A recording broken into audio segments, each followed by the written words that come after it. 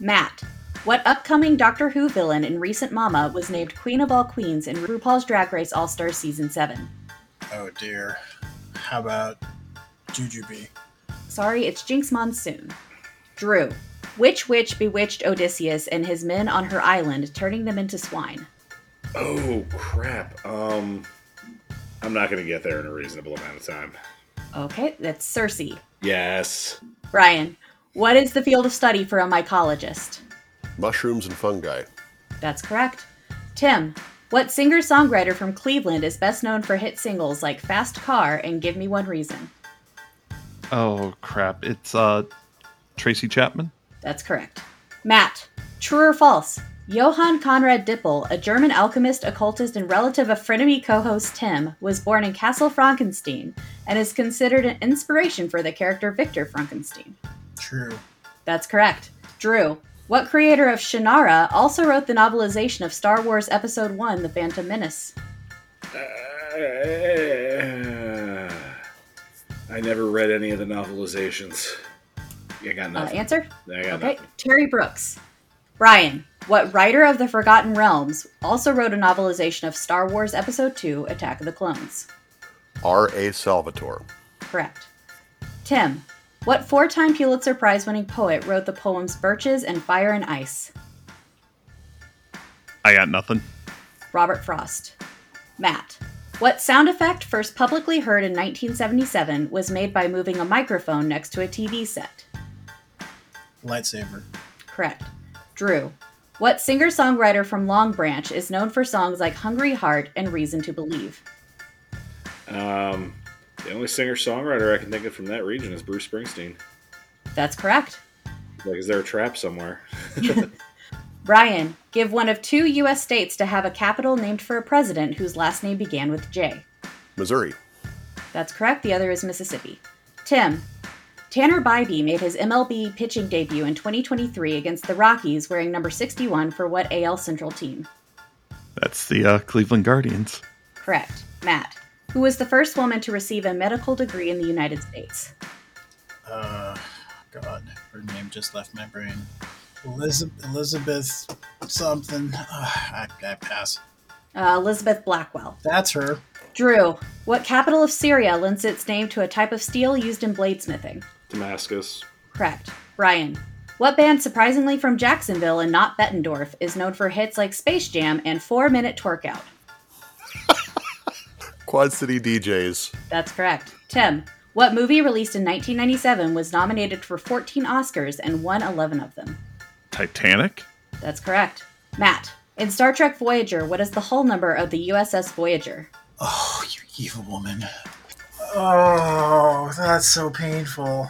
Okay, let me visualize it. NCC 74956. Sorry, it's NCC 74656. You were so close, man. I flipped it upside down. Drew, in the animated series The Batman, Arthur Artie Brown was a long-running champion on Think Thank Thunk before he lost and unlocked his villain origin story. What is his villain name? I hate that you're getting me on a Batman question. I've seen this, but just once, and oh my god, I forget. So no, I got nothing. It's Clue Master. Brian, what writer and illustrator did the iconic cover art for the original Advanced Dungeons & Dragons Player's Handbook? The artwork for the cover for the Advanced Dungeons & Dragons Player's Handbook. Okay, so that's first edition. That is the classic, iconic picture of the big sitting idol holding 2 great big braziers and with gemstones for eyes, and they're up there prying out the gemstone. And I have to figure out which of the artists it was. Illingworth. It's David Trampier. Oh my god, I should have had that. I hear he's trampier than Illingworth. And Tim, only including episodes available on the US version of Disney+. Which of these composers has been featured in the most episodes of Bluey? Johann Sebastian Bach, Ludwig van Beethoven, or Johannes Brahms? I think it's Beethoven. I'm sorry, it's Bach. At the end of the hot seat, it is Matt with 200 points, Drew with 200 points, Brian with 400 points, and Tim with 300 points. Welcome to Frenemy Trivia.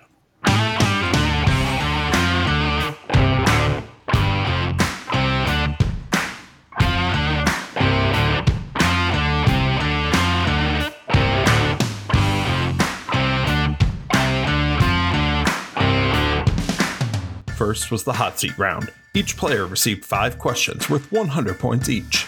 Next, teams will be randomized with their hot seat scores combined and 1,000 points added to each team. Teams will receive up to 4 sets of 3 questions. Each team will answer the same questions and wager 100, 200, or 300 points on their confidence. They will gain or lose their wager based on whether they get it right or not. They will also bet those same values on how difficult they think it will be for their opponents. If their opponent gets it correct, they lose their wager, but if their opponent gets it wrong, they will win their bet. After 4 sets of questions, or when a team runs out of points, the first round will end with the team with fewer points being eliminated. At this point, the friends become the enemies. The remaining team will divide whatever points they have left and play again against each other with the same rules. In this round, locking in an answer will trigger a 30-second timer for the other player to register their answer. After 4 sets of questions, or when a player runs out of points, we will crown this week's Frenemy champion. Now, let's start the show.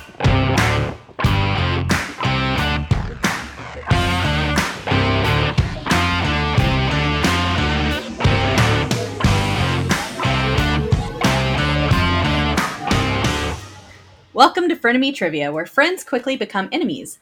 I'm your host, Brittany Shaw, and today I have a special guest host and partner in crime, Aaron Mayers, because Tim wanted to play or whatever. So, Aaron, how are you doing? What you drinking? I'm doing fantastic. I'm just happy now where I live. It is actually below 90 degrees. I will gladly take that at this point. And currently I am quaffing a 2023 bottle of Squirt Zero Sugar. Perfect. It is delicious. Let's see if I can we get a little bit of a can we get it? Yeah, there we go.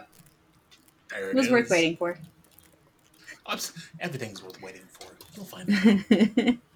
Well, it's great to hear from you. We'll hear more from Tim soon, but first, let's jump into meeting today's other players.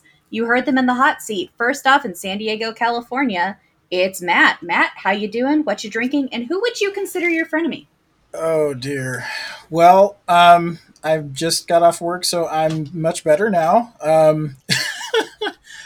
Currently, I am drinking, or I'm about to drink, a 12-ounce bottle of cane sugar IBC root beer.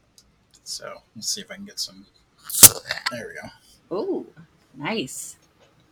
And my frenemy, well, you might hear from one of them later, but ones that are not on this show, I would say number 1 would have to be Gary Middleton, because, man, he has really stumped me in the past, and I need to get him back one of these days. Yeah, we love Gary, but he can be a stumper. Yeah. Well, it's great to hear from you. We're moving across the country to New Jersey, where we have the beloved Drew Bucksbaum. Drew, how you doing? What you drinking? And who would you consider your frenemy? Beloved. Ooh. I guess I mean, you are our first repeat guest. Mm-hmm. I guess the check cleared. All right. I'm right here. Yeah, Technically, Brian, you were on episode second. 2. And Drew went first.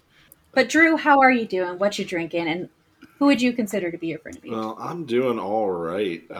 It was humid as hell in Jersey today, so I'm just glad that it's cooling off a little right now. I tonight am drinking a glass of Josh Merlot. Highly recommend their cab over their Merlot. And my frenemy, after that little open, you, Brittany, you're my That's the frenemy. correct answer. Well, I had a lot of fun writing a question that I hoped would challenge you. So, yeah, and the look says everything. So we're going to move back towards the middle of the country, specifically the worst side of the Mississippi River in Muscatine, Iowa, where Brian Nash lives. Brian, how you doing? What you drinking? And who would you consider your frenemy? Man, you are really trying to get me to say that my frenemy is you, aren't you? However, I'm going to not say Brittany. Actually, my probably my number 1 frenemy at this point is Mr. Nick Groves, because Nick is the only person in my friend circle who can consistently beat me at chess, and it really pisses me off. Tonight, I'm having a new one that I have not had before. We do have a brewery here in Muscatine. It's Contrary Brewing, and I am trying their Pollinator Honey Wheat. It comes in at just 5% ABV, but I have heard very good things about this one. They're a great little brewery, and let's see how this sounds. Sounded pretty good. Beautiful. How does it taste? Oh, that will do nicely. Yeah. But did it bring you pictures of Spider-Man? And finally, in Fayetteville, North Carolina, my normal host, co-host, whatever you want to call him, my Timesis. It's Tim Dipple. Tim, how you doing? What you drinking? And who would you consider your frenemy?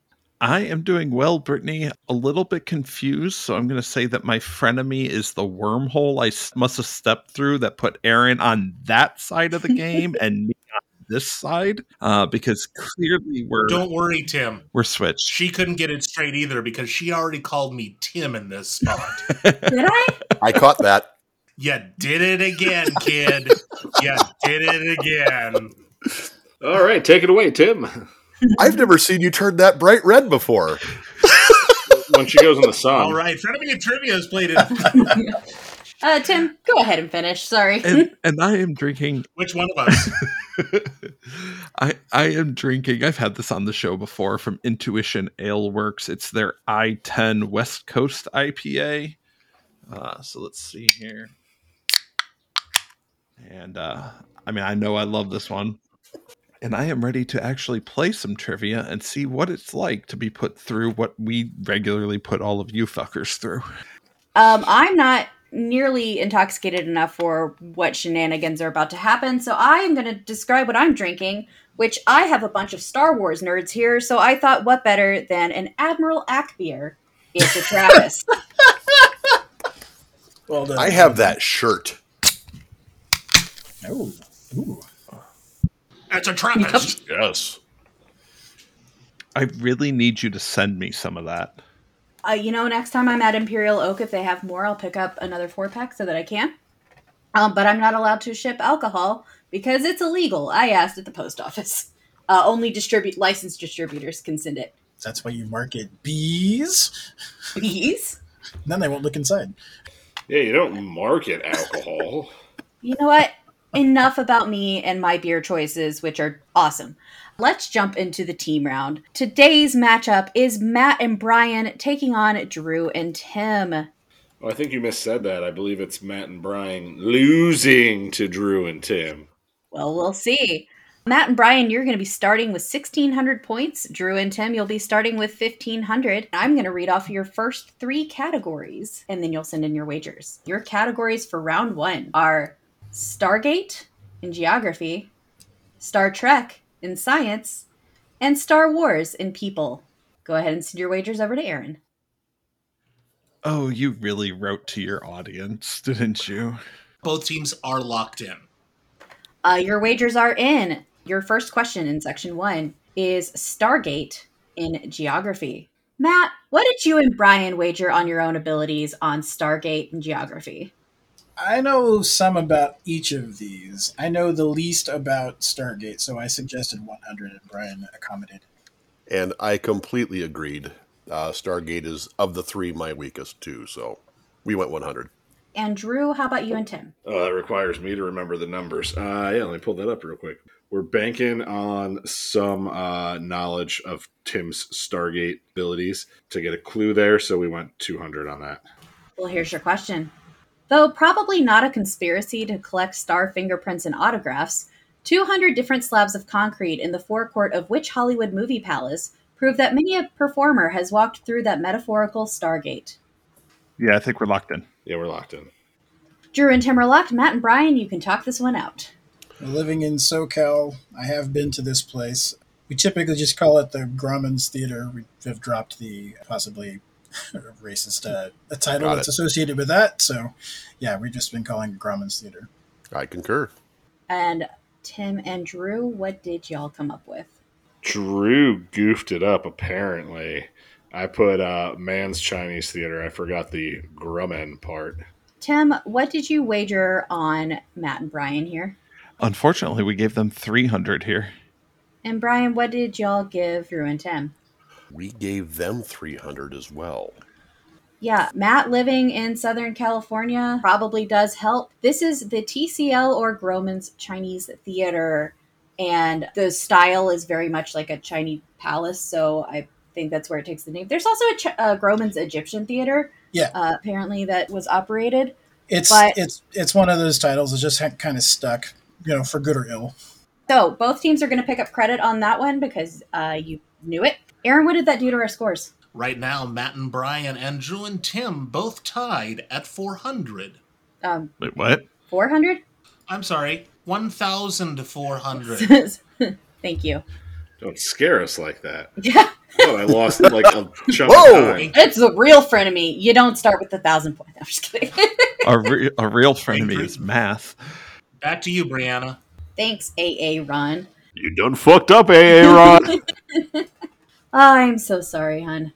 I will call you the right name maybe eventually. Question 2 in section 1 is in the category of Star Trek, which is science. Tim, what did you wager on you and Drew here? We felt the least strong on this one, so we wagered 100. And Brian, you and Matt? Again, Matt knows Star Trek better than pretty much anybody I know. We went 300 on this one. Your question. Doing so in March 1965 and July 1984, respectively, give the name of either the first man or first woman to perform a Star Trek or spacewalk. All right, I think we're locked in now. Okay. Matt and Brian, talk it out. All right, we were just kind of wrapping up our conversation anyway. We know for sure who the first man in space was, and that was Yuri Gagarin. I'm not sure who the first one was to actually step outside. 84 was around the time that Sally Ride was an active astronaut, and not completely positive it was her, but it feels kind of right. So, Matt, you want to go ahead? The other thing I was thinking of for 65, I feel like that was when John Glenn was testing for Apollo, and I know he was the first one to do the orbit, so that would make sense that he would be the first with the spacewalk. But I feel like Sally Ride's more solid ground, but I would go with Sally Ride, but I think John Glenn was the other. Okay. I'm okay with Sally Ride. We can lock that in. Okay, let's lock in. Okay, locking in Sally Ride. Tim and Drew, share your thoughts. Well, we were really hoping you'd go John Glenn. We actually had a similar conversation. I threw out Sally Ride immediately because I can name off the top of my head, unfortunately, just 2 female astronauts who were successful.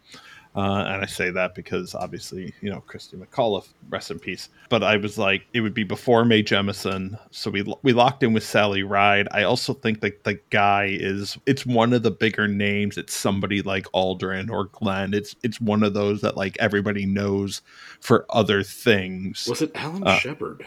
It might have been, but it's one of those bigger names. But we locked in with Sally Ride. And what did you wager on Matt and Brian here? 100. We were also scared of Matt's Star Trek knowledge. And Matt, what did you and Brian wager? We went 200. Unfortunately, both teams seem to have forgotten about the Russian cosmonaut program. The first man to do a spacewalk was Alexei Leonov. 10 weeks later, Ed White would become the first American astronaut to do so. And then Svetlana Savitskaya was the first woman to perform a spacewalk. And then later that year, Kathy Sullivan would become the first American woman to do a spacewalk. We didn't forget. Brian definitely said Russians, and I said, Yeah. But I could, even if we had settled on Russians, I don't think we would have come up with either of those names. That is totally fair. I think I have heard of Leonov, but there's no way I was pulling that one. I'm just boycotting Russia. Oh, that's totally fair. I support that. They did walk in space first, though, unfortunately, so I do have to stick with the facts there. I don't know. With the way things go, I think they might have just claimed they walked in space. Has anyone actually fact-checked this? The internet? But, Aaron, what'd that do to our scores? Currently, Drew and Tim gained no ground, but they also lost no ground. Sitting at 1,400 points still, Matt and Brian slipped a little bit to 1,300 points. And we go into question 3, which is Star Wars in the category of people. Brian, what did you wager on you and Matt here? This one, the only one we had left was 200.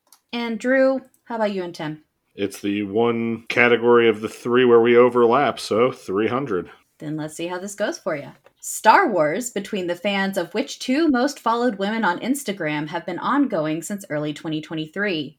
Things really picked up in March when the 30-year-old self-made multimillionaire actress, producer, director, singer, and cosmetics company founder and chairperson surpassed the follower count of the 25-year-old multimillionaire socialite and cosmetics company founder and chairperson. Give both names, and first names are required. All right. Brian and I are going to lock in. Okay, Matt and Brian are locked in. That means, Tim and Drew, you have the opportunity to talk this out. All right, Okay, well, Drew, I think that Kylie Jenner's answer is correct. probably the best we're going to get. We know the 25-year-old is Kylie Jenner. Or at least we're fairly certain on that one. We both said that immediately. The best guess that I had that cracks most of the categories and is probably right around the right age for 30. I'm worried she's a few years older, but it is what it is Selena Gomez. Yeah, I mean, I threw out the Taylor Swift, but she's too old to be that person because she's 33 now. God, you're so Hollywood saying 33 is too old, Tim. Yeah, I'm 33, Tim. Apologize to Brian. She's not too old. She's just too old to fit the 30-year-old self-made millionaire. Hey, if she was a good actress, she could fit the 30-year-old self-made But millionaire. yeah, she's 33, turns 34 in December. My wife's a big Swiftie. I know way more than the average person. Right. It's your wife. I mean, she's got good music too, but I love Taylor. I'm just going to throw that out there. Taylor, if you're listening to front of me. I am good with locking in with Kylie Jenner and Selena Gomez. Maybe we can get them on as frenemies and be on the show. That'd be fun. We don't want that drama. If it is those 2. We don't want any Hollywood drama, I don't think. Well, I'm inviting some to the wedding. Okay. Well, Brian and Matt, what did you come up with here? Well, we said Taylor Swift, but we also said Kylie Jenner. I pay no attention to celebrities of this stature. Brian was like, I've absorbed some of this, so we just went with those. Yeah. How did y'all feel that Drew and Tim would do here? Well, Brian said that they have good Star Wars knowledge, so we went with 1. And Tim and Drew, how did you feel about Matt and Brian? We gave them 200. Okay. So Kylie Jenner was the 25-year-old who apparently her company's kind of suffering as a result of this because her comments about the other person have been taken as body shaming. And she's also been blaming this other person for her cosmetic empire crashing. The other one, self-made multimillionaire, actress, producer, director, singer, and cosmetics company founder and chairperson. She's also a philanthropist, and literally, like, her family she was born into poverty. This is Selena Gomez. So, like, very much started from the bottom, now we hear, and she's doing amazing, and she's really open about her struggles with lupus. Her cosmetics company, Rare Beauty, actually donates part of the proceeds to mental health charities. Good pull, Drew. If we have to pick sides, I'm picking Team Selena versus Team Kylie any day of the week. Literally, Drew said, what's the chick on Only Murders in the Building? I'm blanking. And I went Selena Gomez. There you go. So I couldn't have gotten there without you, Tim. Good pull. There you go. Tim and Drew, you got that one right. And Matt and Brian unfortunately missed it. So Aaron, what does that mean for our scores? One question can make a huge difference in Frenemy Trivia. It was a 100-point lead heading into our final question of the first round. It is now a 900-point lead. Drew and Tim have 1,900 points. Matt and Brian with 1,000. And I hope y'all don't hate me too much for giving you Stargate, Star Trek, and Star Wars, with none of them being those. Tease. A little bit. Speaking of tease, let's talk about Section 2. Your categories are Synthesize Me, Science Daddy, in science, Canonize Me, Space Daddy, in film and TV, and Villainize Me, Sky Daddy, in religion and mythology. Go ahead and send your wagers over. Yeah, so behind the scenes for our listeners and for the other people who don't know the story. So a couple weeks ago, I was trying to write some questions, and it was late at night because I had a huge stressful week at work, but I still had to get stuff written. So I was trying to look for a list of people who were considered like the father of their fields, like scientists, like the father of modern chemistry, Antoine Lavoisier, stuff like that. So I typed something into Google search, and then I covered up the tab because I was doing other things. Well, so I go back the next day and I go over to that tab, and apparently what I had Googled was science daddies. So, not quite the same results, but Wagers are entered. wagers are entered. Okay, so in the question of Synthesize Me, Science Daddy, a science question, Tim, what did you and Drew wager on your abilities here? We kind of felt like this was our weakest category, so we put 100 on it. And Brian, what did you and Matt do? This one was kind of in the middle, so we went 200 on this. Okay, your question is Synthesize Me, Science Daddy. Galen Erso works on synthesizing Kyber crystals in which Rogue One novel that shares its one-word title with the substance first realized by British chemist Elizabeth Fulham. The substance works by lowering the activation energy of a chemical reaction without being consumed by that reaction. All right, we're locked. Okay, Tim and Drew are locked. Brian and Matt, you can talk this out. Yes. Okay. In which Rogue One novel? So I have not read any Star Wars, any of the more recent Star Wars novels, but I've written trivia questions about them. I didn't know there was actually more than one Rogue One novel. So Okay. that shows you how much I pay attention to the recent books. I've written trivia questions though about the extended Star Wars universe, and I think, if I remember my high school science correctly, the substance that lowers the activation energy of a chemical reaction without being consumed by that reaction, I think that's a catalyst. Yeah, and that fits with the Galen Erso bit because he was the one who engineered the design flaw into the Death Star that they were able to Right, and leverage into blowing it up. that feels right for Yeah. what I had done in the past, so I feel pretty good about catalyst. Yeah, let's go with it. All right, we're going catalyst. Okay, you going Catalyst. And Tim and Drew, what did you say? So, as I said to Brittany in our private Discord, you bitch, you absolute bitch. Because you wrote a question in the category of Star Wars, and it had nothing to do with Star Wars. And then you wrote a question in Synthesize Me, Science Daddy, and made it a Star Wars question. Star Wars is not science fiction. No, science fantasy, but that's fine. I read the question and I went, fuck, I know this, but I can't pull it. And then Drew... I pulled it, so I own the book. Can't remember if I read it because a lot of the newer stuff I've bought and not read. But I couldn't pull the book title. Then I approached it from the science side, got to Catalyst, and then I was like, that rings a bell as one of the books. And as soon as I said it, Tim was like, 100%, that's it. Yep, as soon as he said it, I knew that was the name of the book. I just wasn't drawing it. Okay. So we locked in with Catalyst. All right, both teams locking with Catalyst. Drew, what did you think Brian and Matt would do here? We thought this was kind of in the middle for them, so we said 200.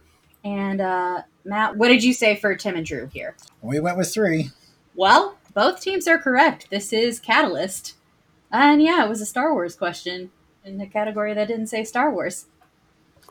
I see how this is going to go. Look, my frenemy co-host is a player on this. I had to mess with y'all a little bit. A little bit? Little bit is relative. Both teams picked this one up, but I think we had one of those fun situations here at Frenemy Trivia where you can both get a question right and both lose points. Aaron, what did that shake out to here? That's exactly what happened here. Both teams got it right, but both teams losing 100 points. As we head into our next question with 1,800 points for Drew and Tim, Matt and Brian with 900. This one is in Canonize Me, Space Daddy, in film and TV. Brian, what did you and Matt say for your abilities here? We felt kind of good about TV and movies, so we went 300. And Drew and Tim, what did you say for yourselves here? We also felt like this was our strongest option, so we said 300. Okay.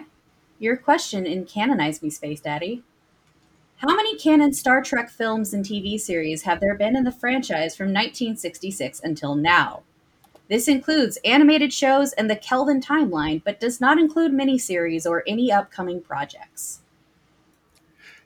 You bitch. Because I just realized what you did. Because I know what the next question is going to be about. Supposedly. But do you know what this question is? Because that's what we're on right now. All right, we're going to go ahead and lock in. Okay, Drew and Tim are locked in. Brian and Matt, you can talk this out. Okay. So, from the top, the original series, the animated series, Next Generation, Deep Space Nine, Enterprise. Then we had jump forward to Discovery. Then after Discovery, we had Lower Decks, and then Picard. Did you say Voyager? Oh, I see, Brian. This is why I wanted you on my team. Voyager was in between Deep Space Nine and Enterprise. Yep, that's where I thought you were going next. Like, wait, Yep. I think we missed one. Nope. No, you got it. You caught me. All right. So Discovery, Lower Decks, Picard, Prodigy was the one they just announced that was getting canceled. Sad. And what was the other one? Oh, Strange New Worlds. Those last 5 are the ones that are currently in production or just have wrapped production. I don't think we're counting Phase 2 because Phase 2 never actually got released. Okay. So then we have 1 through 6 as the classic crew films. Yep. We have Generations as the overlap, where Kirk meets Picard. We have First Contact. We have Insurrection. We have Nemesis. Nemesis. That's the one I was trying to remember the name of and couldn't. And then in the JJ verse, there were 3. Yeah. It's just 2009 Star Trek, Into Darkness, and Star Trek Beyond. Yep. So, by my count, 6, 7, 8, 9, 10, 11, 12, 13 films plus 2, 3, 4, 5, 6, 7, 8, 9, 10, 11 series. That gives us 24. I concur. Okay, let me access the deep memory and see if I'm actually forgetting anything completely obvious All right. here. Enter your mental Mind palace. your mental My memory mind's your alpha. mind. Yeah, exactly. Memory alpha, that's right. One might even call it his data bank. Oh. Now see, if I we're want a being new little- frenemy. If we're being a little looser with the definitions, I would totally include Galaxy Quest because it is definitely the best Star Trek film. You are not wrong. Yeah. The Yeah. Orville doesn't count either. Okay, let's lock in with 24 then. Jack Bauer said so. Locking in with 24. Tim and All Drew, right. what'd you come up with? I don't feel so bad right now because We were very close to that. the team that has the guy that knows the most I've ever known about Star Trek. That was my Brian Nash impression, everyone. Oh, that sucked. Got 24. Bring me pictures of Spider-Man. They got 24. We came close with counting ours. We gave ourselves a little wiggle room for error too, and we came up with 23. Yeah, we said 21 and said we're bound to be forgetting a couple, so let's just add 2 for good measure. And said 23. Okay, saying 23. What did y'all think that Brian and Matt would do on this question? The guy who knows more than anybody about anything on Star Trek, we gave them 100. And Brian is no slouch at film, so yeah, we gave him 100. And Brian, what did you and Matt come up with? We also gave them, knowing that between the two of them, they know their film and TV pretty well. So we also went 100 for them. Well, the properties are in the original series, The Motion Picture, The Wrath of Khan, The Search for Spock, The Voyage Home, The Final Frontier, The Undiscovered Country. In the Next Generation films, Generations, First Contact, Insurrection, Nemesis. In the Kelvin timeline, Star Trek, Into Darkness and Beyond. In broadcast television, the original series, The Next Generation, Deep Space Nine, Voyager, Enterprise, and then Discovery, Picard, Strange New Worlds, the animated series, Lower Decks, and Prodigy. All in all, that gives us 24 properties. Yay, redeemed. Well done, sir. For a guy who has never watched much Star Trek, I'm pretty proud that we got to 23. Yeah, 23 is pretty good. Yeah. You know what? If Brian hadn't been there, we would have said 23 too, because I skipped over Voyager. So, I mean, this is the nicest way. Fuck you, Brian. What can I say except you're welcome? And bring me pictures of Spider-Man. Bring me pictures of the Enterprise. Well, I know that Matt and Brian were a little bit further behind going into that question, but Aaron, what does it look like now? Remember the 900-point lead that Drew and Tim had over Matt and Brian at the end of round 1? Sure do. It's gone. Currently, Drew and Tim lead Matt and Brian 1,400 to 1,300, heading into our final question of round 2. On an 800-point swing, which can happen. Ruh-roh, Raggy. So your last question in this section is Villainize Me, Sky Daddy, in religion and mythology. And Drew, what did you and Tim come up with here for yourselves? For ourselves, we went with 200. And Brian and Matt, what'd you come up with for yourselves here? We went with 100 on this one. So in Villainize Me, Sky Daddy, which Tim is so sure he knows what it's about. Kind of ripping off the tagline from a 1986 movie, what Stargate Goa'uld villain stated that there can only be one of him, and then went on to take over the body of a Tauri host, kind of negating that premise since there were now 2. He shares his name with the sun god and the IATA code for Nepal Airlines. All right, Matt, what do you say we go ahead and lock that in? All right, we're locking in. Okay. Okay, Matt and Brian are locked in. Drew and Tim, you can talk this out, Mr. I'm so sure I know what you're going to ask. He was spot on. I mean, I said that you did a question in categories that were Stargate, Star Wars, and Star Trek and asked nothing related to them. And then you turned around and asked questions with categories not related to it, and then gave us a Star Wars and a Star Trek. So it was going to follow this Stargate was Stargate. I am a huge Stargate fan, and I'm feeling like, okay, so the Egyptian sun god is Ra. But the problem is that I feel like the description you have doesn't line up with the terminology in either the movie or the show. That's where we're kind of... Now, that's where Tim's held up. I know nothing about Stargate, so I can't approach it from the show.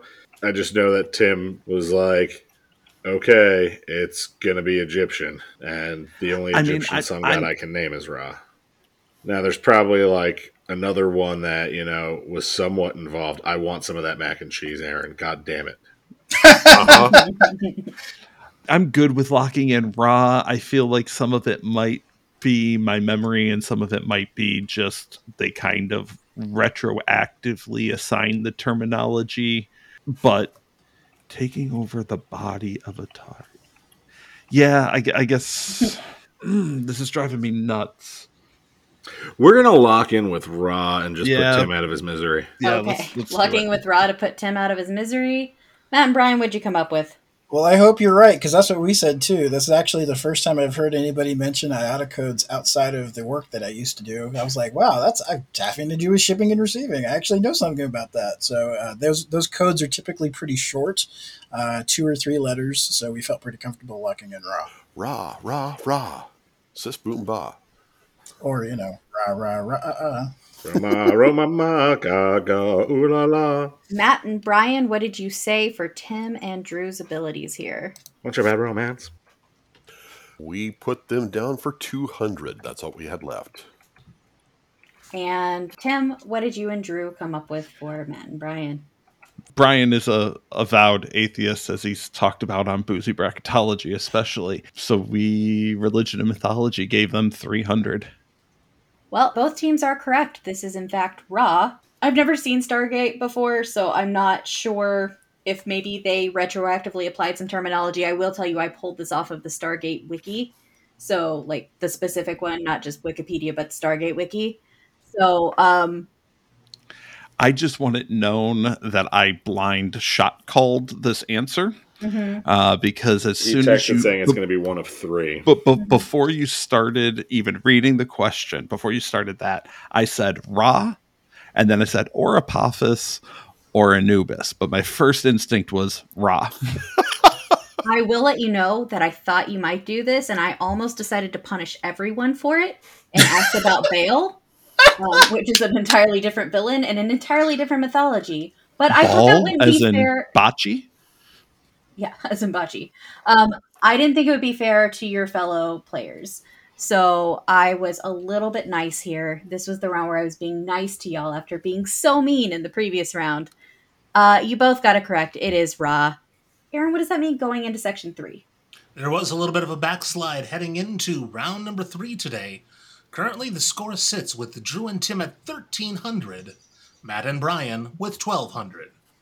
And here's your categories for section 3. It also works great as a Blink-182 title in music. Let's Get Ute Lit in literature. And Don't Mess with the in people. And Brittany, while everyone's busy working on their scores, Mm-hmm. I would just like to say, "Oh, yes, Daddy!" Yeah, how can I Not to help you? derail anyone. How can I help you?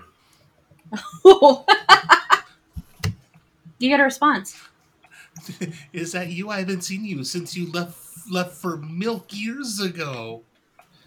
You know, calcium is very important, son. All right, scores are locked in. Let's start into question 1 of section 3. Brian, what did you and Matt say on your abilities? And it also works great as a Blink-182 title, a music question. We were kind of feeling so-so on this one. Music could be great. It could be really bad. So we went 200. Okay, fair. Tim, what'd you and Drew come up with? Yeah, of the 3, this kind of felt like our strongest one, so we put 300 on it. Okay, well then here's your question. Oh, and before I read it, I will let you know that this question was provided by Aaron, so thank you, Aaron. Thanks, Aaron. Oh, don't thank me yet. Listed by Rolling Stone as one of the 500 greatest songs of all time, what song written by David Bowie wasn't even released under his own name until 23 years after it was recorded? A band featuring Ian Hunter and Mick Ralphs would take it to the top 40 in 1972. All right, we're begrudgingly locked in with an answer we don't like. The begrudging lock-in has been heard. Brian and Matt, you can talk this out. Okay. I'm spending way too much brain power trying to come up with the band name. We don't need the band name. We need the song. One of the 500 greatest songs of all time. It was written by Bowie. It wasn't even released under his own name until 23 years after it was recorded. So if it was 1972. recorded, that would put it in the mid-90s. So 94, 95 maybe was when it got his name on it. That's about the time when... Yeah, 95. When George Michael was around, yeah? Yeah. Okay. Just a dumb question. The names Ian Hunter and Mick Ralphs, something just clicked in my head. What about Under Pressure? Yeah, let's do it. That sounds perfect. Because that was Queen. And they sued them because it got used in Vanilla Ice, or in Ice Ice Baby. Yeah, let's do it. All right, let's go Under Pressure. Locking in Under Pressure. Tim and Drew, what did you think of and come up with? Bad I things really all hope around. it's not that. Because we ruled that out because I thought it would be later. Or, I mean, earlier than what we're talking about here.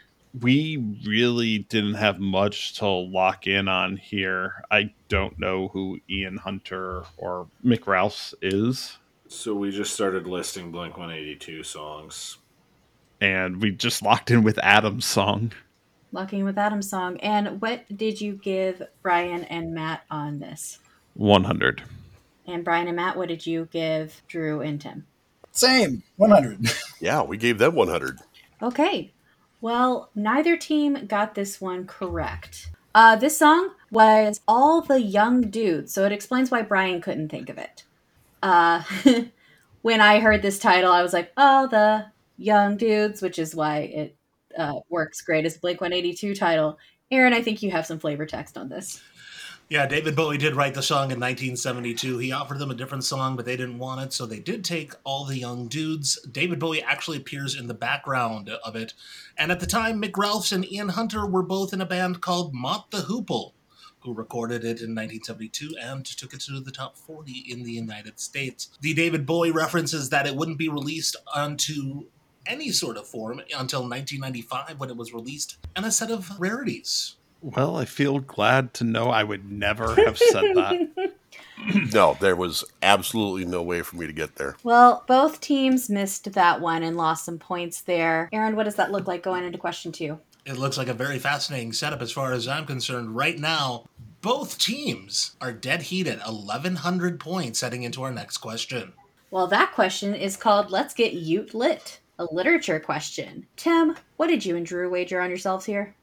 Yeah, we didn't know what you meant by Ute, so literature's kind of our weakest category, and we said 100. And Matt, what did you and Brian say? We hedged our bets on this one as well because we weren't sure which way it was going to go, so we went 100 as well. Okay. Your question in Let's Get Ute Lit, Ute meaning youth. Let's Get Ute Lit, a question in literature. Ridley Pearson's Kingdom Keepers series takes place in dream versions of locations owned by what company who also publishes the books? All right, Brian and I are sharing a mind. We're locked in. Okay. Yes. And Brian with their mind meld locked in. Tim and Drew, you can talk this one out. Well, this is one that if I had been playing this in the second half, I probably would have just locked in and forced the other person to have to come up with something. Yeah, you should put that rule in the first half, too. So we don't have a whole lot of things. I can name probably 3 book publishers, and that's, the 2 you named, which were Random House and Penguin, and then there's Tor is the only other one I could name, TOR. I got nothing beyond Random House and Penguin. If you know Tor and you think it's a better answer, I don't know that it's a better answer. It's just an answer. I really don't feel good about any of these. Listen, it would be less conventional than Random House or Penguin.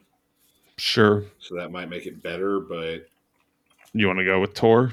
I think we're just rolling a 3-sided die here, so why not? Okay, we'll lock in with Tor. Okay, locking in with Tor. Brian and Matt, what did you come up with? Well, I'm hoping there's actually a D4 instead of a D3. Brian and I, neither of us knew the name of this author or the series. We had no knowledge of it at all.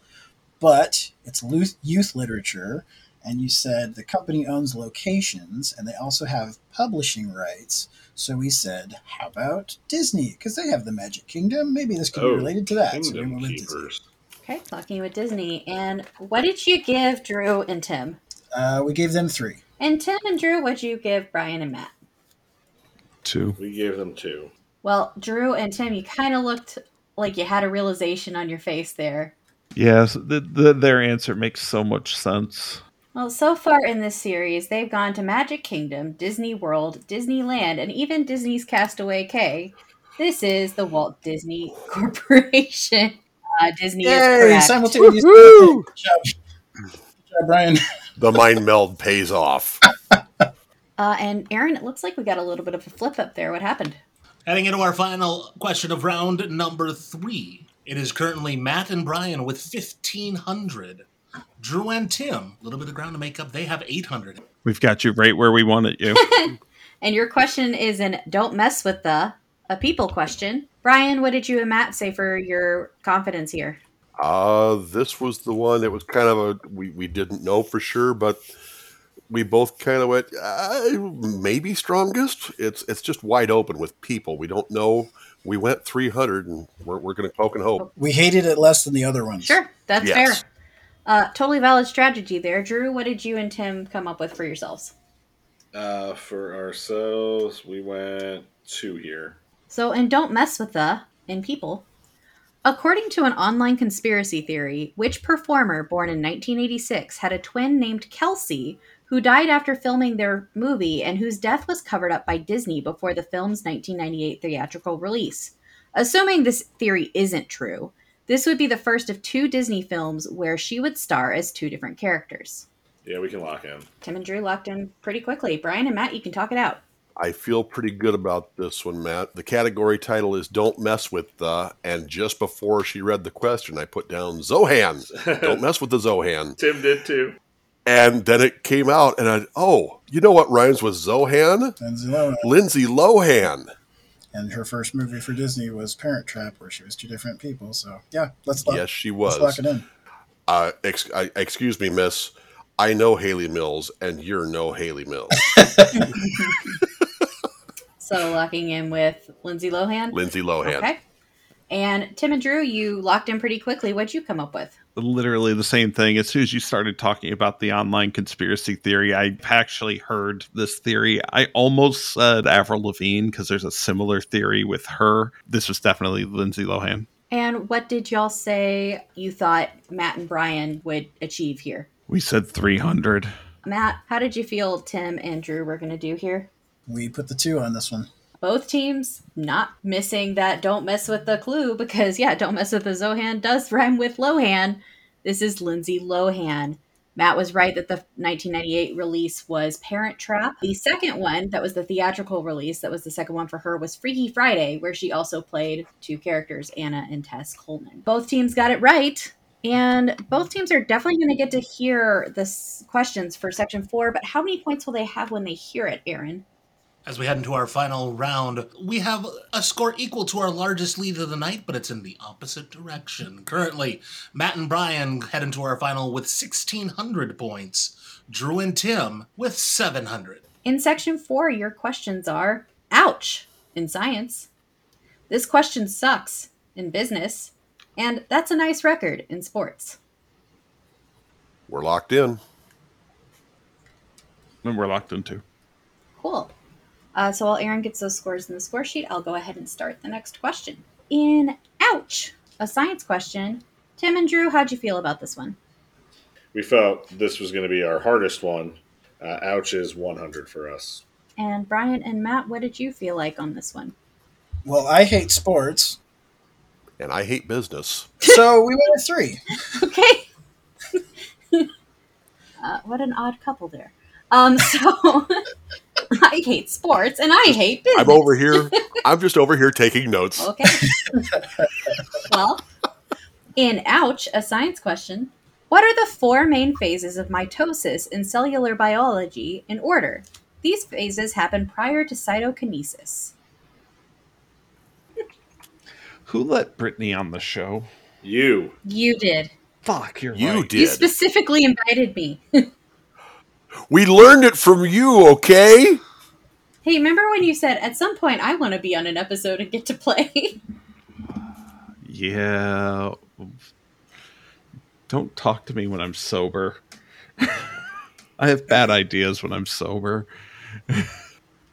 Matt, I don't have anything better. We can do that if you want to. Well, I think at least half of those are right, so we'll lock in. They're locked in with something they think is half right at least. So Tim and Drew, you can now talk. God damn it. So we both said fuck when we heard this question. That's what I said. So that's my go. Then I said anaphase, prophase. Those are things. No. Tim said those are things. Which then triggered telophase. We got telophase. And then I said and then I said, is it another phase or something different? That's when Tim let me know that he almost failed bio. And I feel like the fourth one's like doesn't fit into the whole phase pattern. Like it's phase, orange. Like Nothing rhymes with orange. It's like, aren't you glad I didn't say banana? Knock who's there, telophase. Banana? Anaphase, prophase, telophase. Jesus. 4 main phases. Sop you up like a biscuit. Ouch. In science. All she gave for a clue is ouch. I honestly don't know. Drew, I don't think I'm gonna pull it. All right, so we're gonna lock in with anaphase, prophase, telophase, and clitoris. Well, you lock in with what feels right to you. Matt and Brian, what did you lock in with? Well, I'm fairly sure you guys are 75% correct. I don't know about the order, but I know prophase was the one I couldn't come up with. We got to anaphase and telophase. I thought about metaphase, and I was like, well, that sort of sounds right, but actually I think that's a Star Trek thing. And then I was like, well, we need another prefix that has to do with like closing or something. And Brian suggested endo. And I said, sure, that could be the last one. It's the endophase. Okay. Because it's the end. See? Yeah. So it's at the end. The endo. Yeah. Well, speaking of the end, that's the end of the talking portion. But what did you think Tim and Drew would do here? Or how did you think they would do here? We gave them 100 on this. And Drew and Tim, how did you feel Brian and Matt would do here? We thought this was going to be their strongest category. We put 100. Okay. You thought wrong. So, ouch is from a science joke. That is, what did one cell say to his sister when she dropped something on his toe? Ouch! Mitosis. That's what it was. So, the 4 main phases of mitosis in cellular biology that happen after interphase are prophase, metaphase, anaphase, and telophase. So if we put both of our answers together, we could have got there. If you put them in order, With sure. our powers combined, we are Captain Mitosis. And yes, they do line up to something is called cytokinesis, and that's where the cell actually splits. That's why I gave you that in the question, so you wouldn't have to worry about cytokinesis. But it was all just a phase, Mom. So both teams missed that one. So what does that look like for us going into the second question, Aaron? It's 1,400 to 700 with Matt and Brian in the lead. This question sucks in business. Just this one? I'm locking in with Dyson right now. Wow. Antagonizing the quiz host. That's a bold move, Cotton. Let's see how it pays off for him. Brian and Matt, what did you feel on your abilities here? Well, Brian's hatred of business beat out my hatred of sports, so we went with 100 on this one. Drew and Tim, what did you think about this question sucks in business? How'd you feel? Go ahead, Tim. 200. Okay, 200 here. In This Question Sucks in Business, no one can deny the implications of a red wheelbarrow glazed with rainwater might have, but they're still hard to push. What inventor patented the ball barrow in 1974, replacing the wheel with a spherical plastic ball, an innovation they would reuse 30 years later in a different application? Yeah, we're locked in. Okay, Tim and Drew are locked in. Matt and Brian, you can talk this one out. We had just come to our own consensus on this one. No one can deny the implications of red wheelbarrow glazed with rainwater. See, I'm thinking of a different Dyson Sphere, but I think it's still right, so we should go with it. Yeah, Dyson Sphere is not what we were at. That's a whole different thing. Yeah. But it's still a sphere. But if the guy's name is Dyson, that would fit with It Sucks, so... Technically, yes. But the category, it's definitely the Dyson vacuum cleaner, does suck. We agreed pretty quickly that this is Dyson. Okay, locking in with Dyson. Drew, what did you and Tim think here? Well, we're going to stick with what I said before the question because I'm honorable. Before you read the question, I said I'm locking in my shot of Dyson. And we're going to just be nice and stick with that. I'm sticking with Dyson. Okay. Tim, how did you think Brian and Matt would do on this question? We gave them the middle 200. And Matt, how did you think Tim and Drew were going to do here? We gave them the 3 for this one. Okay. Well, Brittany? Yeah. I believe this is a sound clip that should live on in infamy now. What sound clip is that? The sound clip should be this. In the immortal words of Andrew Bucksbaum, "You motherfucker." Yeah. Drew, you absolutely pre-called this one. It was James Dyson. Yes, the Dyson Sphere is a different thing. It's actually a different Dyson, I believe. Oh, completely Freeman Dyson. Completely different guy. Yeah, so. Oh, yeah. Futurist. This was James Dyson. Both teams picked it up, but how the wagers worked out, Aaron's going to tell us. As we head into our final question, it is 1,200 to 700. Matt and Brian in the lead over Drew and Tim. Back to you, Skip. It comes down to this question, really. And that's a nice record, our sports question. Tim, what did you think about your abilities here? We went all in on this question and bet 300. And Brian, what did y'all feel here? We went 200 here. Your question, that's a nice record for sports. With a still standing record for fewest losses in a season, what NHL team tied their 69th regular season game against the Toronto Maple Leafs on March 9th, 1977? The team still finished the regular season with a 68-12 record and went on to win the Stanley Cup. Please give city and team name. All right, well, we're locking. Drew and Tim have locked in. That means Brian and Matt, you can talk it out. Matt was okay. You take it because yeah, I've heard this somewhere recently, and I'm pretty sure it was on the Benchwarmers Trivia Podcast. If you like sports trivia, do yourself a favor, go find them because they do a fantastic show. The team that has won the most is the Montreal Canadiens, but it wasn't them. It was somebody else. And So, Brian, I'm fine with your answer. My only devil's advocate bit here would be the question says to name the city and team names. So, could this be a team that has moved once or twice? It might not be. And I'm just, again, that's just devil's advocate, me knowing nothing about sports. right. Just grasping at straws with my not sports knowledge. Mm-hmm. Damn it. If that doesn't lead you to another answer, I think we'll go with what you said. Did I help? You did. Oh, good. I kid you not. I think I just pulled this from Mallrats. All right. That kid is God, still on wait, the escalator. I mean, if you want to lock in with the back seat of a Volkswagen Beetle, I'm okay with it. It's not a sailboat, it's a schooner. I think it's the Hartford Whalers. Okay. Reasoning? Because I made that mental connection when I heard it. It's like, oh, I remember hearing about them in Mallrats. And I think that's it. What was the name of the category? That's a nice record. Okay. To indicate Sure. the question is about sports records. And Yes. 69. I saw the 69 thing. I thought that Nice. was funny. Yep. Yeah. Let's go with it, So, Brian. yeah, we're going. I think we're going to go with that. Tim and Drew, what did you lock in with? This was all Drew, really. Yeah, sure. Blame me. If I vaguely remember that this season Boston was, either close to or tied the record for this, so I was just like, could it be Boston? I mean, I too was originally looking for a team that moved, but I couldn't think of a team that's moved that would have that kind of record that I could easily remember. So we just threw a little Hail Mary here at the Boston Bruins. Okay, locking in Boston Bruins. And what did you wager on Matt and Brian here? Tim, my paper's a jumbled mess of numbers at this point. Oh, we went all in on Brian and Matt not knowing sports, so 300. And Brian, what did you and Matt wager on Drew and Tim? We wagered 200 on them for this one. Okay.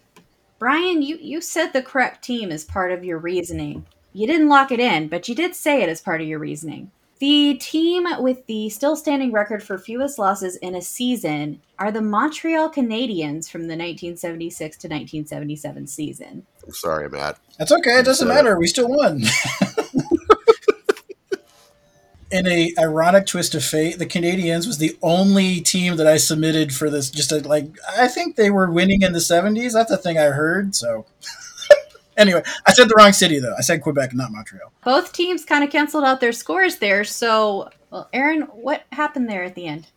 Our final score at the end of team play, it was Drew and Tim with 700. Matt and Brian have 1,200, and it'll be Matt and Brian facing off against each other in our second half. Tim, we let each other down. Yeah, those questions just didn't play well for us. It's okay. Well, we have reached the end of our first half, which means that our advancing players are Matt and Brian. Tim and Drew, you are welcome to stick around and serve as a peanut gallery and lament how much better you would have done in this next round if you would like to. And we'll be right back with our head-to-head matchup after this message from our sponsor. Hey, trivia lovers. Want to get the pub trivia experience in an interactive way? Check out Liquid Courage Entertainment. With a wide range of offerings online, LK has you covered, streaming a wide variety of trivia games on Twitch with one-of-a-kind formats like Tringo, Guesstimate, Mega Sheep, and more. Or check out the World Trivia Federation. With 36 hours to answer each quiz and no obligation, the WTF is the perfect solution to scratch that trivia itch on your own time. Come see us at twitch.tv/liquid_courage or check out patreon.com/liquidcourage to join the WTF for as little as $2 a month. That's Liquid Courage with a K. Innovative, interactive, intoxicating. Who will be winning our Titanic matchup between Matt and Brian? Let's find out. Here's Brittany with our head-to-head. And we will be moving to round 2. As a reminder, round 2 functions like round 1, except for when one player locks in, their opponent has only 30 seconds to lock in their answer. For round 2, we have Matt versus Brian, and we've split the points they earned and rounded up, and both players are going to start with 1,000 points. Our first 3 categories are Lost in a Fog in TV, The Victorious Do Not Expectorate in science, and Brittany Shatnerizes a Hit in music. Go ahead and send Aaron your wagers. I am locked in with my wagers. Same. Well, then I will go ahead and read this question. Question 1 is Lost in a Fog, which is our TV category. And for our listeners, that's Lost in a Fog with 2 G's. Matt, what did you wager on your own ability here? I'm usually pretty okay on TV. FOGG suggests maybe an area that I'm not super familiar in, so I just went with 100. Okay, and Brian, how'd you feel here? Of these 3, I liked that one the best, so I went 300 here. Here's your question. Of all the rooms that appeared as part of the Temple Run on Legends of the Hidden Temple, which is the only one that appeared on every episode? And thank you, Aaron, for this question. Locked in. Matt's locked in, so that means, Brian, you have 30 seconds to talk this out. Shit. I didn't know this existed until about 10 years ago. I completely missed this show on television. So I am going to have to, okay, so it has to be the actual, I'm going to go with the Tar Pit. The Tar Pit. Okay. What the hell? Matt, what did you come up with? Just trying to force Brian's hand on this one. I don't think it's right, but I said the throne room because that sounded good. That sounded like a Final Destination. Okay. Tim, you're raising your hand vehemently. What are your thoughts? I knew this immediately. This is the Shrine of the Silver Monkey. If we're gonna say it, we need to say it right. It's the Shrine of the Silver Monkey. Fun fact, actually, for Star Wars fans, the guy who voiced Olmec is the same guy who voices all of the clones in Clone Wars and Rebels and Bad Batch. It's D. Bradley Baker. Bradley Baker. Oh, there you go. Nice. Okay. That's awesome. TIL. As both of our non-playing people said, this is the Shrine of the Silver Monkey, and I can't do the voice very well, so we're just going to go with that. Brian, what did you wager on Matt here? I should have given him more points on this. I gave him 100. And Matt, what did you give Brian here? I knew Brian was strong on TV, so I gave him 1. Well, with both teams missing it, Aaron, what did that do to our scores? After our first question in head-to-head matchup, Matt stays pat with 1,000 points, while Brian moves down to 800. Okay, your second question is in The Victorious Do Not Expectorate, a science question. Brian, what'd you wager on yourself here? This was the one that sounded scariest. I went with 100. And Matt, how'd you feel here? Of the 3, I thought this was going to be my best, so I said 3.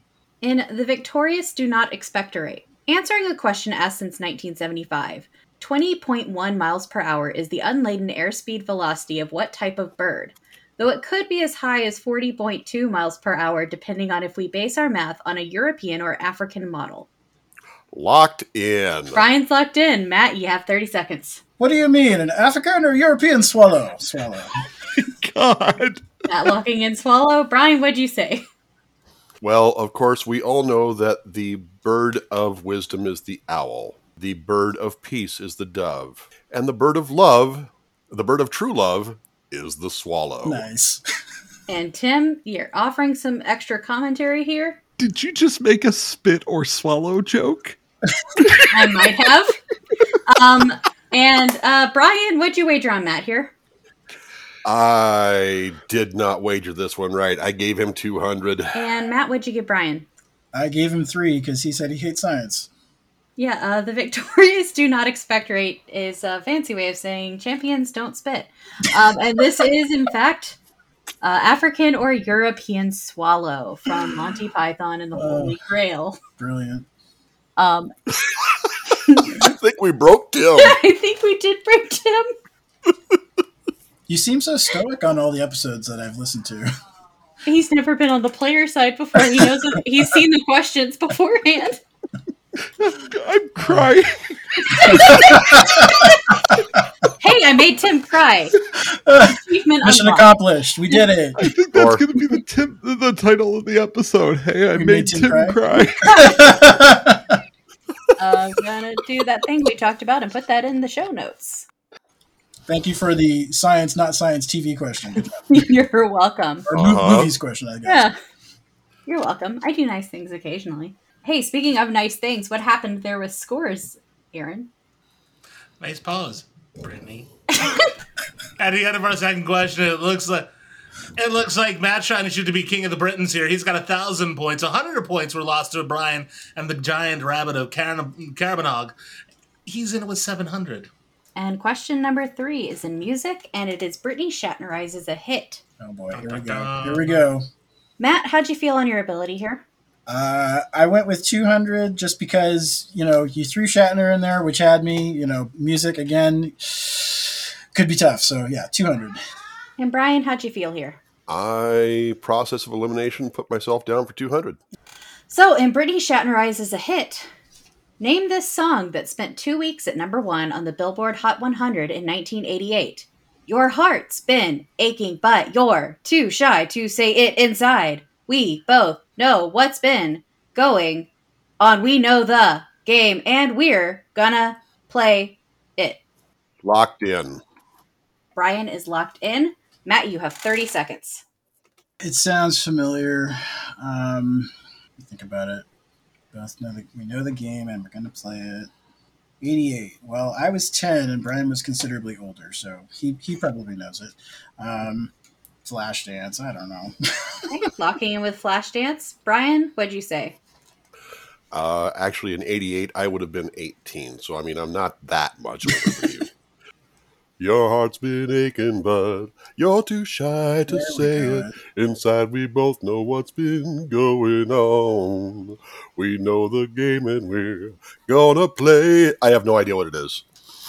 No, this is Never Gonna Give You Up by the wonderful Rick Astley, and Brittany just rickrolled us. And Brian, if I ask you how you're feeling about Matt's ability here, what would you say? I put down 300. Okay, gotta make you understand, Matt. What did you wager here on Brian? All I had left was 2, so there you go. Well, yeah, Brian got it and sang it for us, so I don't even have to do that part. This is, in fact, Never Gonna Give You Up by Rick Astley. Yep. As soon as he started, I was like, son of a... Yeah.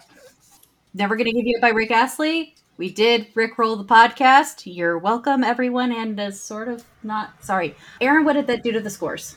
Well, big swings have been the name of the game here today, and this round was no different. Both players started off with 1,000 points heading into it. At the end of our first round, it is currently Brian with 1,200, Matt with 600. Okay, your categories in round number 2 are House EU in history, Flambe from a Land Down Under in food and drink, and Not That Kind of Light Bright in film and TV. Go ahead and send Aaron your wagers. Well, Tim still processes everything from the first part. I just want to applaud you, Brittany. I had 2 of those 3, so I know why Jay told me to eat her entire ass when she was in the second half. Because I know how she feels. When I'm building a game and deciding where questions should go, when I look at round 2, I like to consider what's going to be more gettable if you're playing as a single player. When I'm trying to decide where in the half to put it, I think, what do I want these players to hear? And I really wanted you to hear the Shrine of the Silver Monkey question, because I knew either A, you were going to nail it right away, or B, you were going to be very upset that you were not playing that question. Or C, you hear the answer and you're like, oh, of course, dumbass, that's what it was. I mean, that's an option in any part of the game, so... And scores are set. Thank you. So, in House EU, our history question, Brian, how did you feel about your ability here? I gave myself 100 on this one. And Matt, how did you feel about your ability here? Me too. 100. Okay. Well, here's your question in House EU.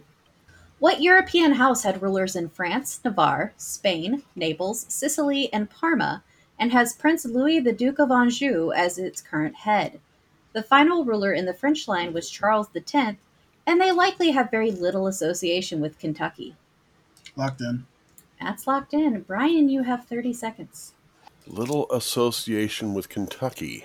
Well, Louis is in the question, so it's not Louisville. What European house had rulers in France, Navarre, Spain, Naples, Sicily, Parma, and Prince Louis of the Duke of Anjou as its current head? So it's no longer the bad guy from A Knight's Tale, because he was from Anjou. Isn't that the Sasha you have with roast beef? I will go with the Kentucky House of Bourbon. Going with the House of Bourbon. Matt, what did you lock in with? Son of a bitch, Brian. That's what I went to. I said bourbon. You also went with the House of Bourbon? Yep. Matt, how did you think Brian was going to do on this one? I put 200 on him because I figured he probably wouldn't get it, but he got there. Brian, what did you say for Matt on this one? I'm hoping we're both wrong because I gave him 300. I'll say this. They do pronounce it Bourbon, but it is 100% the House of Bourbon. Major ruling house of France and Spain back in, like, I don't know, 1500 sounds about right. Anjou is the side of sauce, which I know you were going for that. But yeah, this was the House of Bourbon. Tim, did you know this one? I did not, Brittany. The only thing I said to Aaron was, is it Frankfurt? I mean, yeah, the House of Frankfurters. I think that's just the Wiener Circle in Chicago. But both players got this one right. But what did that do to their scores, Aaron? Even though both players got it right, both took a little bit of a backpedal, misjudging their opponent's skill here. Currently, the score is Brian with 1,000, Matt with 500. Well, this one is in the category Flambe from A Land Down Under. Matt, what did you wager on your ability in food and drink? I went with 2. Brian, what did you wager on your ability in food and drink? I went 200 on this one. Both of y'all saying 200 on your own abilities here. Let's see how that plays off. In Flambe from A Land Down Under. What dessert that originated at a restaurant called Brennan's features a sauce made from butter, brown sugar, cinnamon, dark rum, and a liqueur that imitates the fruit involved, which is usually set on fire tableside? The dessert takes its name from the chairman of the New Orleans Crime Commission. I'm needlessly locked in. Okay. Tim's needlessly locked in. Locked in. Matt's locked in. So that means, Brian, you have 30 seconds. Okay. Butter, brown sugar, cinnamon, dark rum, and a liqueur that imitates the fruit involved, which is usually set on fire tableside. I know one, I can only think of one dessert that is lit on fire that also has the name of a fruit involved. So I don't know how this comes from that particular chairman, but I will say Cherry's Jubilee. Brian locking in Cherry's Jubilee. Matt, what did you say? I went with Bananas Foster. Matt going with Bananas Foster. Brian looking very upset by that. But Matt, what did you say on Brian's ability here? I went with the 3. Okay. And Brian, what did you say on Matt's ability here? I only gave him 1. So, Tim, you needlessly locked in, but what'd you lock in with? This would be, I believe, the most common wrong answer in the Cherry's Jubilee question on Learned League just this week. Bananas Foster. Yeah, this is certainly Bananas Foster, the clue Flambe from A Land Down Under. Foster is supposedly called Australia's beer. Australian for beer. Yeah, Australian for beer. I can't do Australian. I don't know. I'm sorry, any Australian listeners, for what I just did to your beautiful, beautiful accents. Matt, you got it right, where Brian, you got it wrong, but sometimes that doesn't matter when it comes to scoring. Aaron, what did it say here? Have I mentioned that this game has been characterized by wild point swings? Because it's been characterized by wild point swings. Right now, the score is Matt with 1,000, Brian with 700 after an 800-point swing in that last question. I really thought you were going to pull it again, Brian. Yeah, we were like, the only one I know that's set on fire is Cherry's Jubilee. Oh. I had to think it for about 10 seconds, and I was like, come on, I know it's in there. Question 3 is not that kind of light bright in film and TV. Brian, what'd you wager on your ability here? I gave myself 300 on the film and TV category. Matt, what did you give yourself on this one? All I had left was 3, so let's go.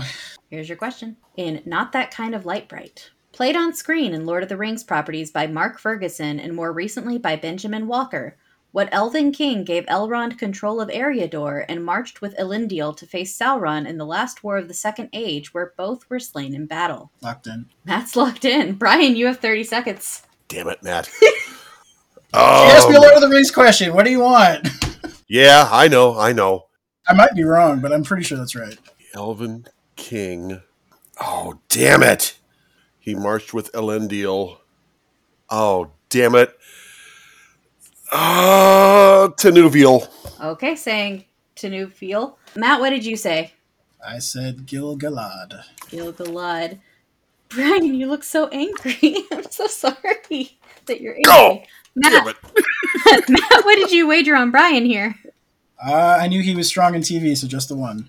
And Brian, what did you wager on Matt? 200. Tim, Aaron, did y'all know this one? I had no clue. Fuck me sideways on this one.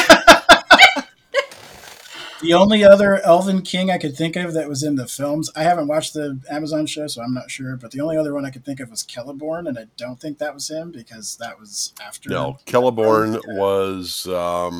He was in charge of the other forest, Lothlorien. not the Lothlorien. Yeah. I know that Mr. actor. Galadriel. I'm Yeah. not pulling it second, but if you said his name, I go, yeah, that guy. Damn it. Brian asked me a difficult Lord of the Rings question earlier today, so turnabout was fair play that I asked him a difficult Lord of the Rings question. This one, it was in fact Gil-galad or Gil-galad. I believe Gil-galad is the correct pronunciation. So Matt, you did get this one right. Brian, you did miss it. But Aaron, what did that do to the scores? It's another 900 points to swing in Matt's direction. Heading into round number 3, our scores are Matt with 1,400, Brian with 200. Well, Brian, you get to hear all the categories. We'll see What are you if you can talking about? Hey! Yeah. Hey, give him a shot, man. Wild swings. This is what this game's all about. It is.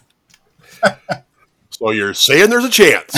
Absolutely, there's a chance. Tim, we've seen wilder things happen on the show. Yeah, we had a big swing. I don't remember which episode it was, but Oh, we there had was a a couple of- huge one that Yeah. Didn't it go back and forth? Like we had a 900 point one way and a 900 point the other way, and then I think we had a 1,000 point swing one time. Yeah, something like that. It didn't happen. But let's see if it happens here.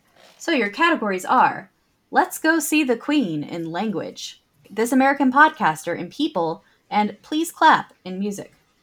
So I have to stop and consider that sometimes you're going to throw nerdy shit in here. So it's okay. Language, wait, unless you go nerdy languages, in which case I have a good shot. Yeah, if you go Klingon, I'm screwed. Both teams' wagers are in. In Let's Go See the Queen, our language category, Matt, what did you wager on yourself? That was a good question. I didn't write it down, but I typed it. I think I wrote 300. That tracks. Brian, what did you say for yourself here? I gave myself 100. Okay. So, in Let's Go See the Queen, a language question. While both words could be said to be associated with dairy, what two similar-looking words describe a type of undergarment and a container to burn charcoal for cooking or heating? Give the words in the respective order. Locked in. Brian is locked in. Matt, you have 30 seconds. Oh, dear. All right. Oh, got it. Brazier and brazier. Locking in with that. Brian, what did you lock in with? As a teenaged dungeon master reading text about descriptions of dungeon rooms to my friends, I got ridiculed several times for mispronouncing brazier as brazier, and they went, "Oh, it's that kind of room," and I'm like, "Grr." So this was an instant get. This was brazier and brazier. Yeah, I mean, definitely both could be involved with dungeon parties of a sort. Brian, how'd you feel about Matt's ability here? I only gave him 100. And Matt, how did you feel about Brian's ability here? I went with 2. Tim, did you figure out this one? I mean, I had the brazier, but I was not going to get to brazier. Okay. Well, did anyone pick up what the Let's Go See the Queen was referencing? Dairy Queen? Yes, it is referencing Dairy Queen, known for their brazier. How they used to... It's clever. Very well done. Well, before you tell us about the scores, Aaron, why don't you tell us about the coolest Dairy Queen in the world? The coolest Dairy Queen in the world is in Moorhead, Minnesota. Mm-hmm. Yay! Why is it so cool? Because they have like 18 billion flavors of blizzards, and you can get chili dogs and original barbecue sandwiches. Also, in case you're curious, the Moorhead Dairy Queen is the home of the Dilly Bar. That is where the Dilly Bar was created. See, I thought here you were going to give us like an actual fact, like it's the farthest north, like on the latitude of all the Dairy Queens. Yeah, they created the Dilly Bar at the Moorhead store, and part of their contract with Dairy Queen is that they can operate as an independent Dairy Queen in perpetuity. So they're able to offer things like you haven't seen on a Dairy Queen menu in a very long time, like Mr. Maltese. They're malted cups. They offer banana tails, which are frozen bananas. These are things that they offer old treats like a Jack and Jill sundae. Yeah, these are all things that they can offer there because of their contract. Yeah, it's one of my favorite places to go when I come to visit you. Well, it's because the banana, besides seeing you, banana cream pie awesome. blizzard is killer. Yeah, the banana cream pie blizzard is awesome. Do they have the biggest ball of twine in the backyard? No, but they have the world's largest dilly bar outside. Yeah, take a photo with it. We also have a cow. Yeah, it's never going to melt. Oh, sure. What did that do to our scores here? It didn't change a whole lot except increase Matt's lead just slightly. Brian lives on the question another day, though. It is 1,500 to 200 in favor of Matt. I like the phrase question another day. So our question 2 is this American podcaster in People. Brian, how'd you feel about your abilities here? I went 200 here. And Matt, how did you feel? So the only podcasts I listen to have to do with trivia, so if it's not one of those, I'm screwed. I said 100. Well, let's see if you're screwed. In This American Podcaster, what American investigative journalist and former producer of This American Life helped vacate the sentence of Adnan Syed after the first season of her true crime podcast Serial prompted further investigation into his conviction? A fictionalized version of her was played by Tina Fey on Only Murders in the Building. I knew this was going to be what you were going to ask, and I still don't know the answer. Mildly annoyed. I was like, she's about to ask who created Serial. Locked in. Matt is locked in. Brian, you now have 30 seconds. So we're only 2 episodes into Only Murders in the Building, so I can't even pull from that. True crime is one of those categories that my wife loves. I don't touch it. I can't stand true crime. So I am absolutely hosed here. All I can do is hope that Matt locked in fast to keep me from coming up with an answer. I'm going to throw out... What? I'm going to throw out a complete guess of Lucky Phillips. Lucky Phillips. Okay. And Matt, did you pull a caloric crash and try to trip up Brian? Possibly. I thought of the only podcaster that I've heard of that I've never listened to. I think I've seen him once or twice on CBS. I said Mo Rocca. Okay, going with Mo Rocca. And Matt, what did you wager on Brian's ability here? I went with 3. And Brian, what did you wager on Matt's ability here? I went 200. Well, neither player is picking this one up. The person who ran the true crime podcast Serial, who also is a producer on This American Life, is Sarah Koenig. And the fictionalized version of her is Cinda Canning on Only Murders in the Building. Aaron, can you update us on the score? Go ahead. Even though both players got it wrong, the lead increased. With Brian still sitting at 200, Matt is currently at 1,700. Heading into our final question of this round. Brian is a Bee Gees fan. Brian is that guy hanging on the edge of the building just by his fingertips and still never giving up. Very Rick Astley of you, Brian. From the depths of hell, I spit at thee. Okay. Well, and please clap our music question. Matt, what did you wager on yourself? I went with 2 on this one. And Brian, what did you wager on yourself here? 300. Okay. Here's your question, and please clap. Though no one told them they would be better known for their work on television, what group had their first Billboard Top 40 hit in 1990 with Just the Way It Is, Baby? Oh, all right. Locked in? With a very tentative lock in, but we'll count it. Yeah. Well, Brian, you now have 30 seconds. Oh, God. Okay. No one told them they would be better known for their work on television. So it's I'll be there for you. What's the name of that fucking band? Something's tickling my brain. I'm going to say that the name of that band is Breakfast at Tiffany's, and I don't think that's right, but that's what I'm going with. Okay, saying Breakfast at Tiffany's. Matt, what did you say? I'm going to tell Brian the right answer first. It's the Proclaimers. The wrong answer that I said was Jesse and the Rippers, because I thought this was some dumb John Stamos song that they were known better for their appearances on Full House. And Tim, you're shaking your head. Do you disagree with both of our players? Yeah, the Proclaimers are 500 miles.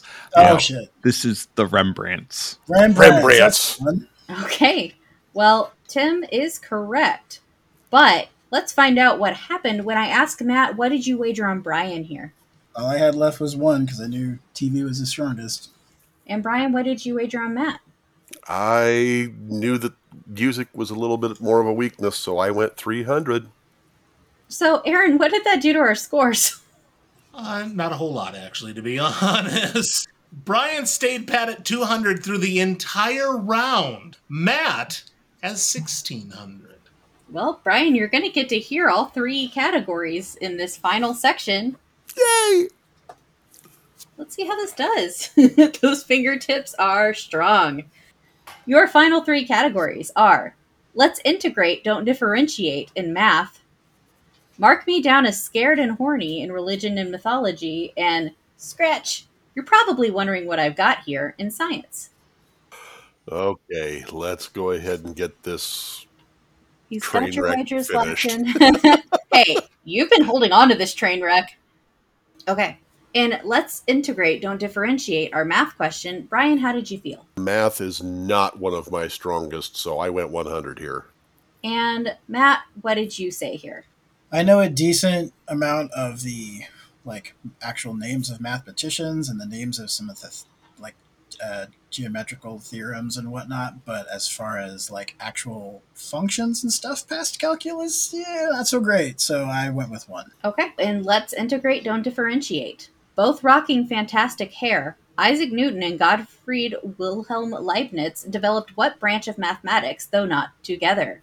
According to notes found in 2000, it was indicated that you plus me equals us. Wow, Brittany. Tim, you look like you hate me. I believe it was the sage philosopher Jay Borsum who said, my entire ass, Brittany. I have indeed heard that from Jay Borsum before. On this podcast. I am locked in. Matt, I know you just sent me your answer, but go ahead and talk out your thought process.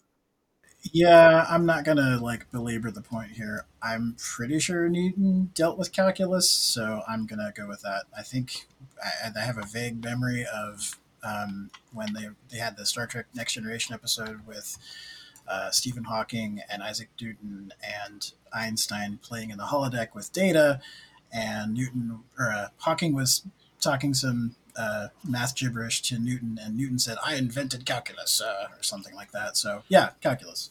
Brian, what did you lock in with? Thanks to listening to trivia podcasts, I kind of had the same memory of, a similar memory of talking about two different people coming up with calculus at the same time. Couldn't have told you who they were, but I remember that it was two separate people came up with it simultaneously, separately. So I also locked in with calculus. Okay, and what did you say on Matt's ability here? I gave him 200. Okay. And Matt, what did you say for Brian's ability here? I gave him 3. Okay. And Tim? So it's really funny that we all got to this from 3 different ways, all at the same time. It's kind of ironic. So Matt got it from Star Trek. Brian got it from trivia podcasts. I got it because the band Together wrote a song in 2000 called "You Plus Me Equal," that featured the line "You plus me equals us." It's I know my calculus. It says "You plus me equals us." Yeah, and in the bridge it says, let's integrate, don't differentiate. Matt also said that he didn't know much math beyond calculus before I asked the question about calculus. It is, in fact, calculus. You're welcome, Brian. So, Aaron, what did that do to our scores?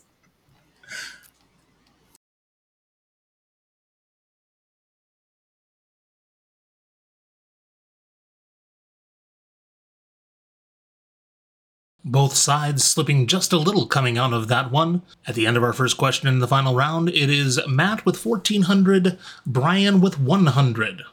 We are moving right along to Mark Me Down as Scared and Horny, our religion and mythology question. Matt, what did you wager on your ability here? I went ahead with 300 because I have a decent knowledge in religion, having been raised as such, and I like mythology too. So, Brian, what did you wager on your own ability here? I also went 300. I felt pretty good about this one. Let's see if you still feel good after I ask the question in Mark Me Down as Scared and Horny. Lucy Lawless and Gal Gadot have portrayed characters from which mythical group of warriors who supposedly underwent a mastectomy to prevent interference with their bows? According to Rick Riordan, this group is also now responsible for keeping your 2-day shipping abreast. Locked do in. you want a 3, 2, 1? We probably can. Yeah. All right, let's 3, 2, 1. Tim, you want to get in on it? Okay, then 3, 2, 1. Amazon. Yeah, okay. Brian, what did you wager on Matt here? 300. And Matt, what did you wager on Brian? 100. Okay. Tim, did you have this one? I did, but I decided to just let the players have sure. the 3, 2, 1. But it was obviously Amazon. There were way too many clues that said Amazon there. Yeah, there were. How many words into this did you figure out it was Amazon's? Lucy Lawless and Gal Gadot have portrayed characters from which mythical group of warriors? Okay. We can stop right there. You said the first two, and I was like, all right, Amazon? Yeah, Yep. Okay, good. So, Aaron, what did that do to our scores? Matt finds the 200 points he lost in the last question, while Brian stands pat. It is currently 1,600 to 100, going into our final question of the game. Well, y'all aren't going to believe this, but we are going to hear the final question. Brian, what did you wager on your ability in Scratch? You're probably wondering what I've got here. Our science question. I left, what I had left was 200. And Matt? Me too, same thing, 200. Well, your question in Scratch. You're probably wondering what I've got here in science. In mineral identification, if the substance you're testing scratches quartz but not topaz, that means its hardness falls between which two whole numbers on the Mohs scale of mineral hardness? Right. All right, locked in. Matt is locked in. Brian, you can talk this out for 30 seconds. It. All right, if the substance you're testing scratches quartz but not topaz, okay, quartz is one of the softest minerals as far as the hardness scale. I think it is anyway. Which two whole numbers on the... I don't remember what the Mohs scale is. I want to say the Mohs scale is like 1 to 14 or something like that.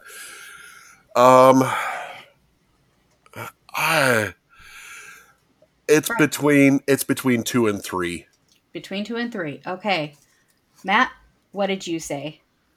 Well, Brian, you might have been thinking of the pH scale, which goes from -7 to +7 for the 14. Probably. The Mohs scale goes 1 to 10, if I'm remembering correctly. Number 1 is talc, and number 10 is diamond.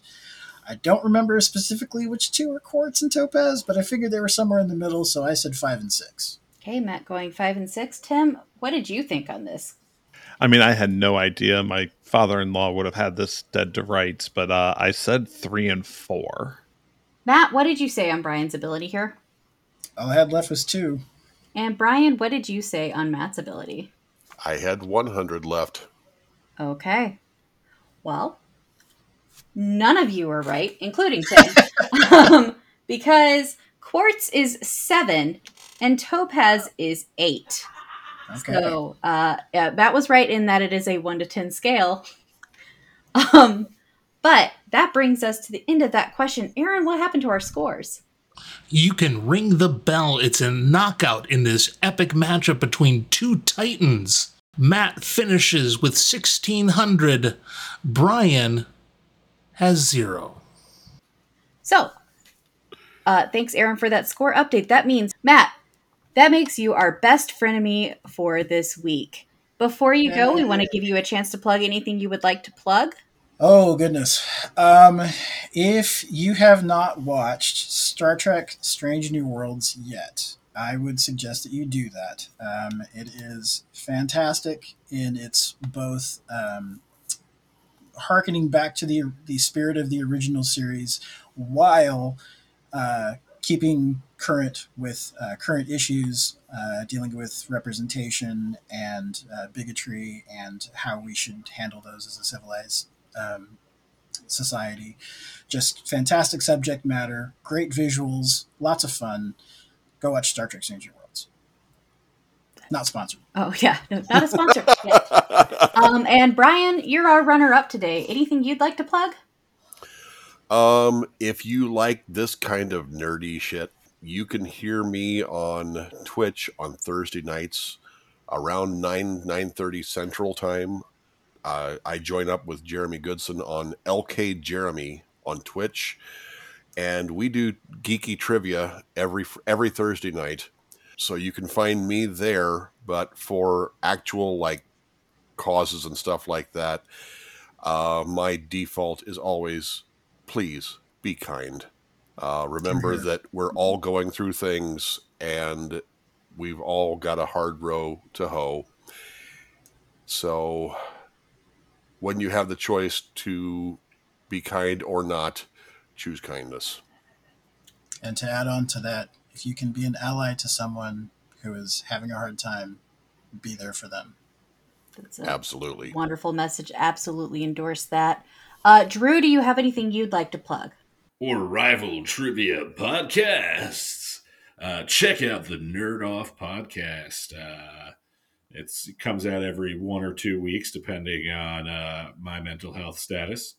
And it's a good time. Tim's been on there a bunch, so if you're putting up with his crap here, come put up with his crap over there. Tim, before I ask if there's anything you'd like to plug, I want to get your thoughts on what it felt like to be on the contested side. It's definitely a lot more difficult than it seems from the host side. I will give you that. But it was a lot of fun. I say again. I was gonna say, has it given you a new appreciation for our players? Maybe we'll see. We'll see if this changes anything. I don't think so. You're supposed to say yes. Has it given you a newfound enmity for our players? Yeah. I mean, this was fun. I definitely play again. Well, excellent. Is there anything you would like to plug? Yeah, if you like trivia like you hear here on Frenemy Trivia, you can catch me every Friday on Frenemy Trivia. But no, in all seriousness, plug our sister shows, the Pub Trivia Experience and Boozy Bracketology. Two great shows. Pub Trivia Experience is kind of a lighthearted trivia podcast where Boozy Bracketology is the idea of getting drunk and arguing with your best friends on what is the best thing. I think at the time of recording, we are about to release the final in this fantasy and sci-fi, but I don't know where we will be when it comes to the when we're actually releasing. But definitely check those podcasts out. Absolutely. Coming up for sure, I know Chris would mention, is our ultimate best movie of the 1980s, which is going to be a mega bracket. I'm not even going to try to guess how many movies we're going to go through. I think 256. It's about, 256. It's like 256. It's something ridiculous. Yeah, it's awesome. A smaller bracket that's coming at some point that I will be on because I have opinions and knowledge on the subject is the best flavor of Pop-Tart. So It's a wide range of things we discuss at Boozy. But that will do it for... and Aaron, is there anything you would like to plug before you go? Yeah, come visit the Moorhead Dairy Queen. All right, and that will do it here for us at Frenemy Trivia. Make sure to follow us at Frenemy Trivia on Twitter and Instagram. You can also find our sister shows, The Pub Trivia Experience and Boozy Bracketology, on your favorite podcast app. Come hang out with us on Facebook in the lounge or join our Discord at ptebb.com/discord or support us on Patreon at patreon.com/ptebb. If you can't swing it, we completely understand. Times are tough, and you can still support us by subscribing and leaving us a review on your favorite or your least favorite podcast app. We're there too. Interested on being on Frenemy, PTE, or Boozy? Let us know at ptebb.com/appearance request. For Frenemy Trivia, I've been Brittany. I'm Aaron. I've been Matt. I'm Ron Burgundy. I've been Brian. And I've been Tim. And we'll see you next week.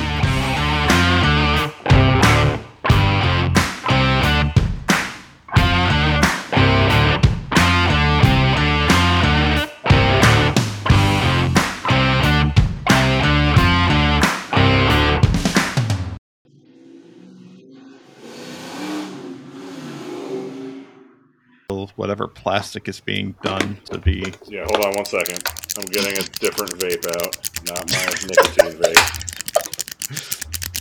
This is going so well already. Remember how we asked Aaron to be... All I have is a bead bracelet, so that's all I can do. Oh, I'm over here scissoring. Don't mind me. The Foley on this one's going to be That's great. what they all said. You know I'm what the token beautiful up, thing is, so- though? That's what the That's acclaim going to said. be the tag at the end of the episode. The beautiful Just thing, over though, here is if scissoring. Aaron's co-hosting, we can easily ask him to edit this. So- By the way, I just want to note, Brittany, just for you, I wasn't clicking a pen. You're I was clicking clicking for? 4 pens. Yes, Okay. thank you for not clicking the one pen. I Yeah. appreciate it. Okay, Oh, so there we go. I'm die going to with do a a... How does it feel having already lost complete control of this, Brittany? Oh, don't make me bring out the safe words, okay? This is I what haven't figured happens any when out. I'm on this side of the game.